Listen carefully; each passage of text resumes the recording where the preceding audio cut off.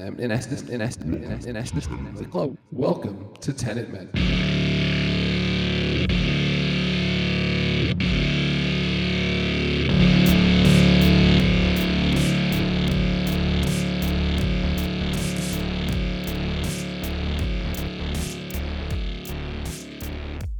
Welcome to Tenet Men. I am your host, Steve, and I am joined by Kevin, and together we are doing a complete and methodical review of the Christopher Nolan 2020 epic high-concept time travel film Tenet.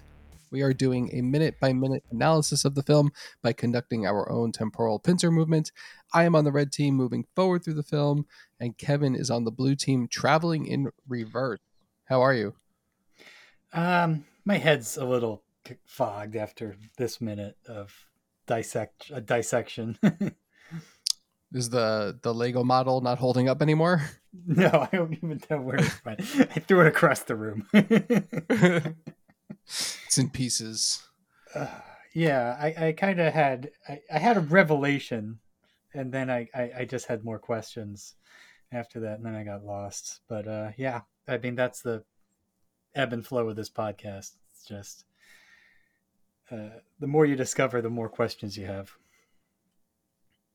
I have a great minute.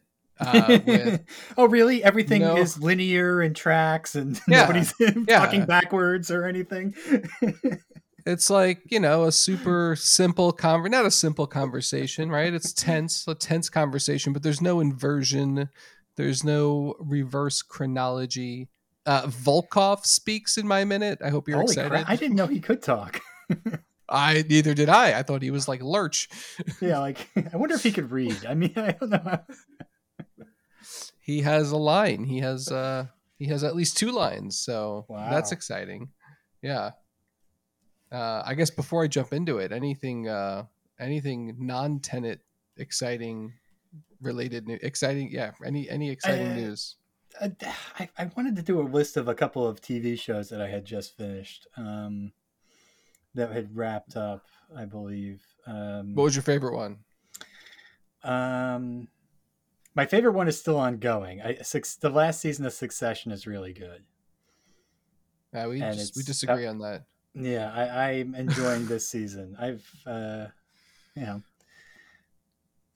see. And then there was a Netflix show that I liked called The Last Kingdom. It's like a Viking medieval show. Oh, yeah. You told me about that. Yeah, it wrapped up with a movie. Instead of doing a final season, it did like a 2-hour movie.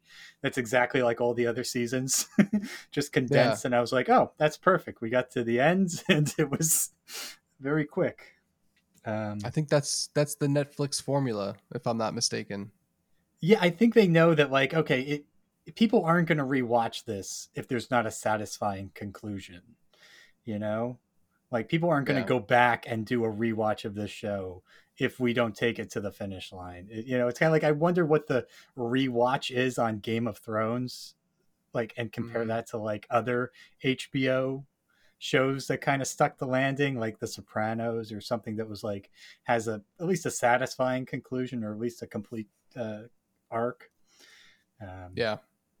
And speaking of underwhelming finales, The Mandalorian. I don't know if you've ever watched this show. I watched the first 2 seasons. I haven't seen the latest season. It's a letdown compared to those seasons, and depending upon if you're all in on this show or not. You might kind of get bored with it this season. I've like mindlessly sometimes enjoyed it. I found like a lot of parts during the first 2 seasons to be kind of boring, but also with like some really cool moments. So I kind of expect that from season 3. I think I read somewhere that like Pedro is like out of the show or something. If he's ever in it, I mean, it's all stunt doubles, right? Okay, right. That's a good point too. I think that's the most genius. They should have never taken the helmet off and just left him a voice actor and been like, yeah, this stuntman in front of the volume. What we don't need to pay the premium on these actors to be on set. I thought that was genius, and then they kind of anyway. About that season though. The one thing I love about it is they do double down on my favorite Star Wars trope, which I have an entire YouTube video about this trope, where um, heroes are just going along their journey and then they're attacked by a giant monster out of nowhere. And this season does that almost too much. There's too many wild animals just popping up out of nowhere. The galaxy's a dangerous place, full of monsters who try to eat you and stormtroopers who can't aim. Yes. Who try to eat you and fail. Monsters who try to eat you and fail, and people who try and shoot you and fail. Yeah. That's the most Star quest. Wars thing. Yeah. I think Joseph Campbell mentioned that in The Hero's Journey. Yeah. Guy's a fraud. Guy's a fraud. Anyway. I want to talk about Succession, but we should move on. Yeah, let's get a couple more episodes under our belt of Succession. Sure. All right, well, let's jump in. Let's hear about your minute. What's going on that boat? This minute's not crazy. So we're at minute marker 59:21 to 60:21. Episode 60, by the way, officially at the 1 hour mark. We picked up where we left off last week. Kat barges into the protagonist's room and confronts him for saving Sator's life when she dropped him overboard.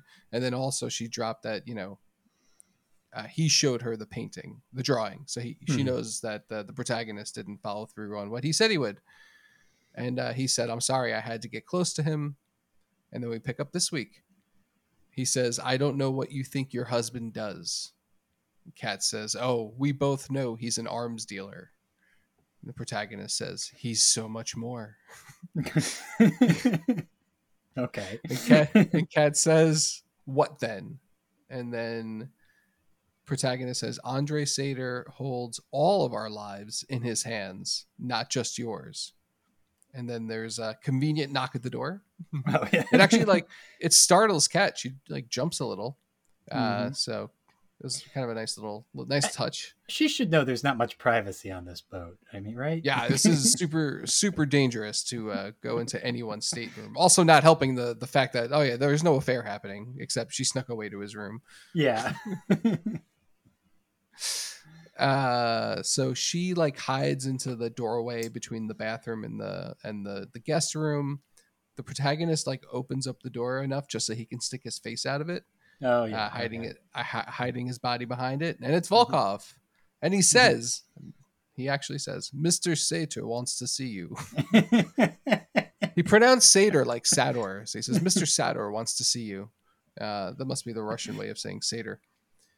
The protagonist says, "Okay," and then he goes to close the door, and then Volkov very powerfully puts his hand inside the door and says, "Now." And the protagonist says, "He wants to see me without pants." And they both just kind of look down. It's kind of funny.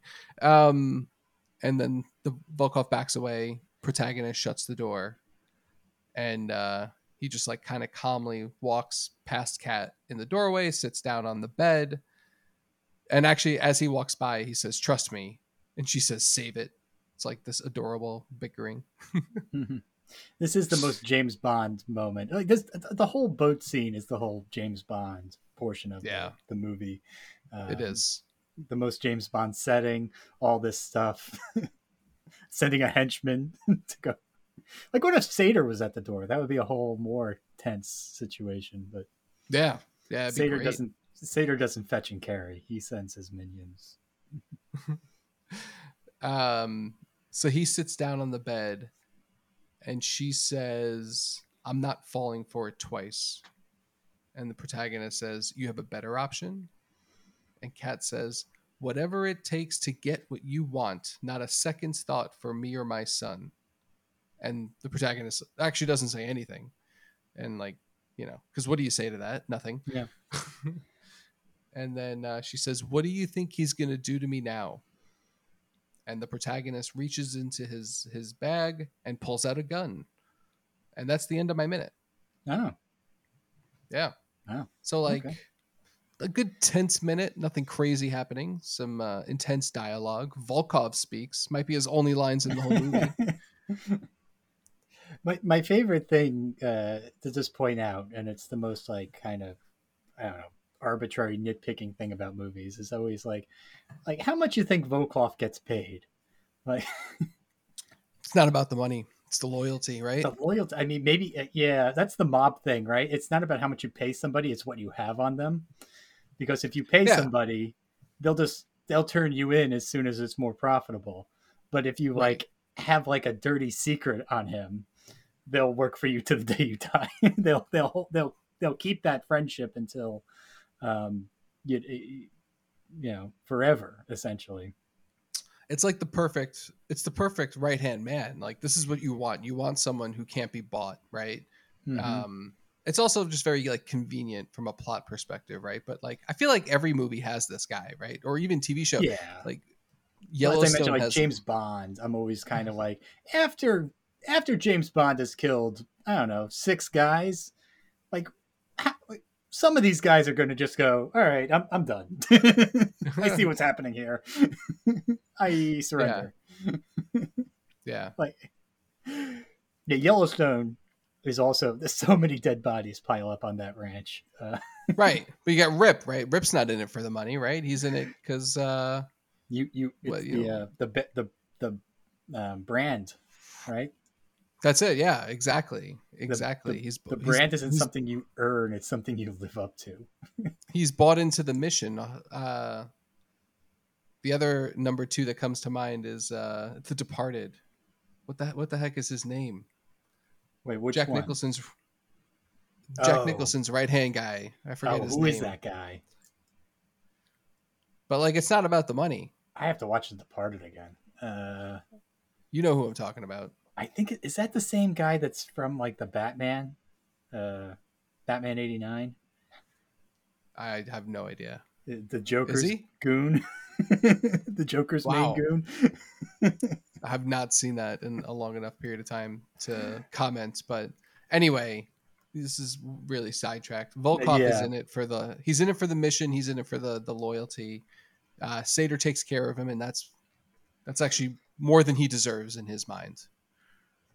So there you go. We gave Volkov a little bit of a backstory.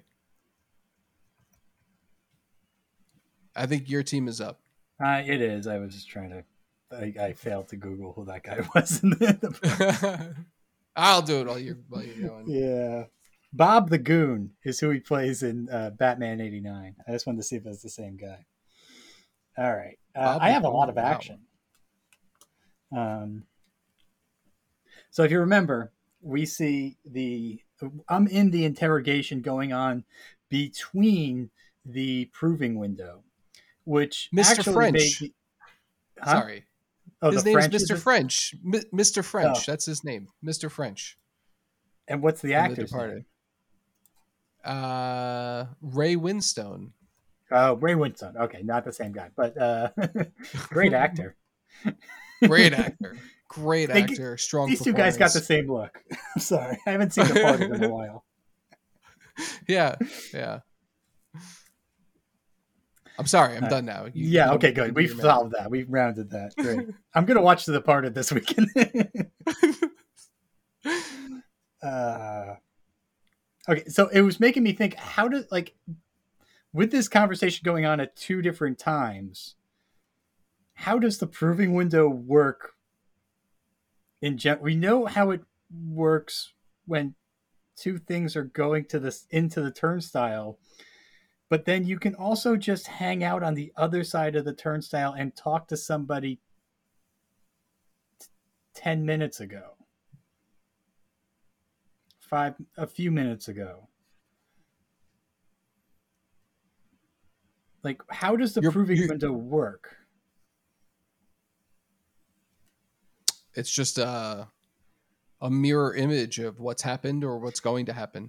Okay, I also have to caveat that with another thing that I was going to say is that um, I screwed up when I said there were two guys holding down the protagonist and they both enter the turnstile. In this minute, it's a lot clearer. One of them gets shot and the other one gets in the turnstile. Okay. And he's not inverted. They're not He's inverted. They not. can't be inverted. No, they can't be inverted. Does he go Only out the other Sater side? is inverted. Do we see him come out the other side then? We see the other guy come out the other side. We do. Though not the one who gets shot, obviously, but the other guy. No. He gets away. Yeah. So that guy he just runs off. Like when Sator goes and he gets to, we're gonna see it in my minute actually. Let me walk through what happens in my minute. So it's just like an inverted dude, though. Just an inverted dude running around now, with no way to uninvert himself because well, that's they've also lost another control. question of how Kat gets there and how. So Kat, the protagonist, and Neil all get there because the inverted Satyr team brought them there. And the inverted Satyr team is the one that is getting inverted in that moment, because you see Satyr get inverted in that moment and he takes a live Kat with him, but that's in reverse how Kat got there, leaving uninverted Kat there, if that makes any sense. But we're Yeah. seeing the point of inversion for that team, and it just, I don't know. I get really screwed up with also how a lot of this works, because they're not inverted when they're like holding down the protagonist on the other side of the glass, but they are inverted when they bring them there. Oh, they are? Yeah. The two goons are inverted? They can't be. You're right. I don't know if the goons are, but Satyr is for sure. Satyr is. Yeah, Satyr is. Satyr is. So maybe he's got goons that are not inverted. Yeah, he's running a pincer movement on this scene. So he's got Okay, so he's okay. Now that makes sense. I see. So he's got goons. So he shows up and he goes, "Hey, you two non-inverted goons, Yeah, tape yeah. record this Just like conversation, that. play it back because these are my instructions to you. That's right. Hold this guy down on the other side. Wait for me to show up to make sure I get into the turnstile, so that I can." I don't even know how. It's so confusing. It is confusing. Because also that means that Satyr has to know, when he's bringing Kat into this interrogation booth, there's a ticking clock where he's going to see himself on the other side and he has to get into the turnstile. Inverted Satyr is waiting for other Satyr to show up. No, wait. No. Yeah. No. Okay, no, you're right. I'm screwing this up. Let me get into my minute. 1 hour, 24 minutes, 21 seconds.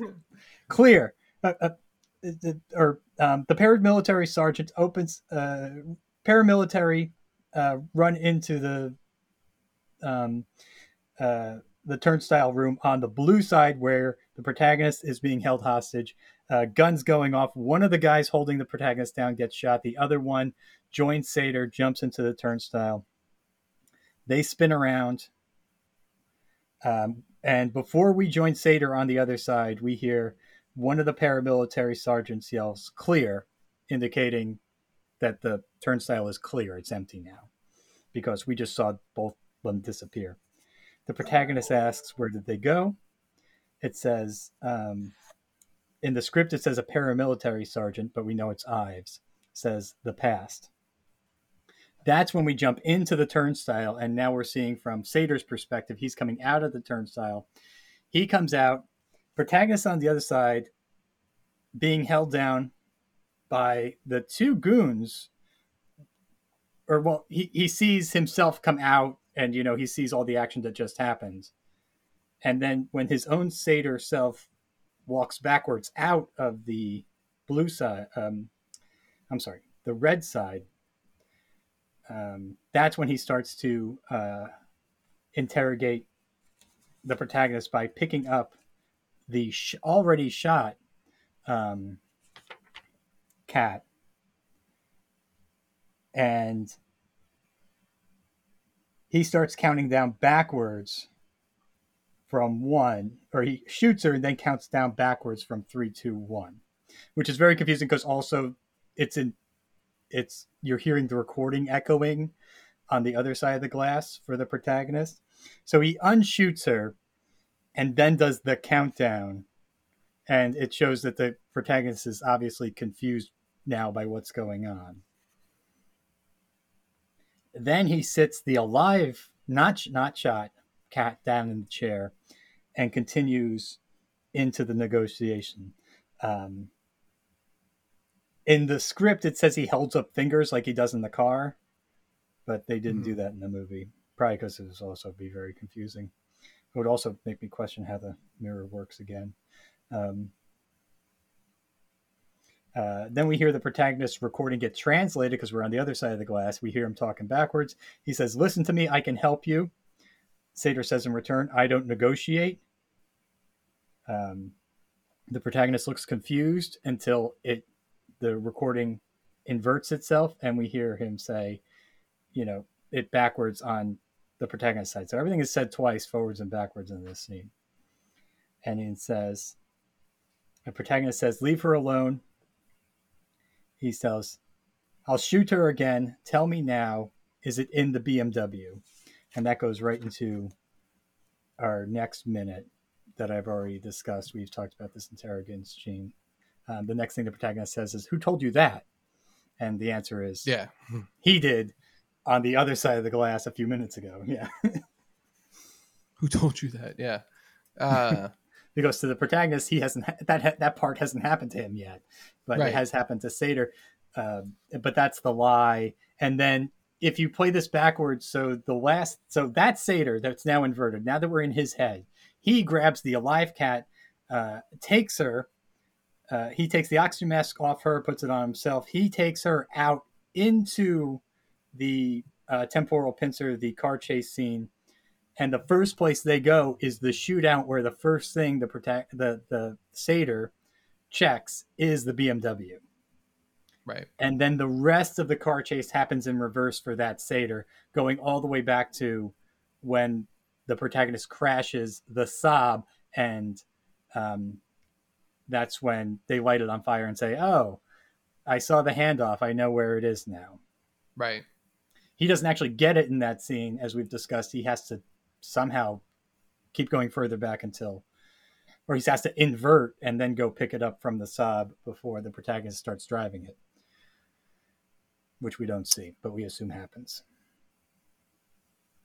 It's interesting because there's enough little nuggets in here that I think do make sense, that it helps offset the things that don't make sense. Yeah. The one thing I got caught up with was that one guy who gets shot.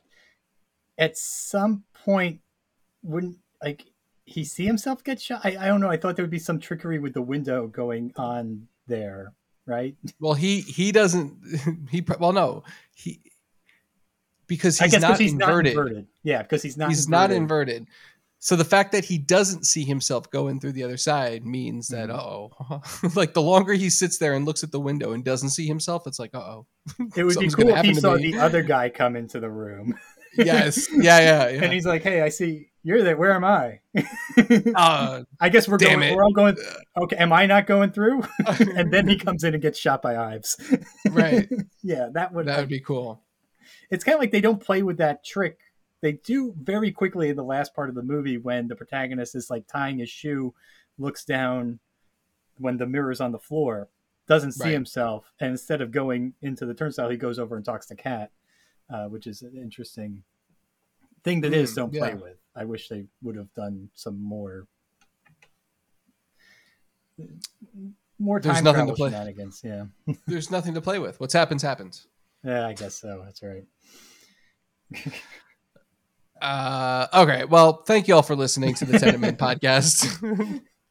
If you've enjoyed this program, please take a moment to follow, rate, and review on whatever service you found us on. And rest assured, we will continue our temporal pincer movement of this film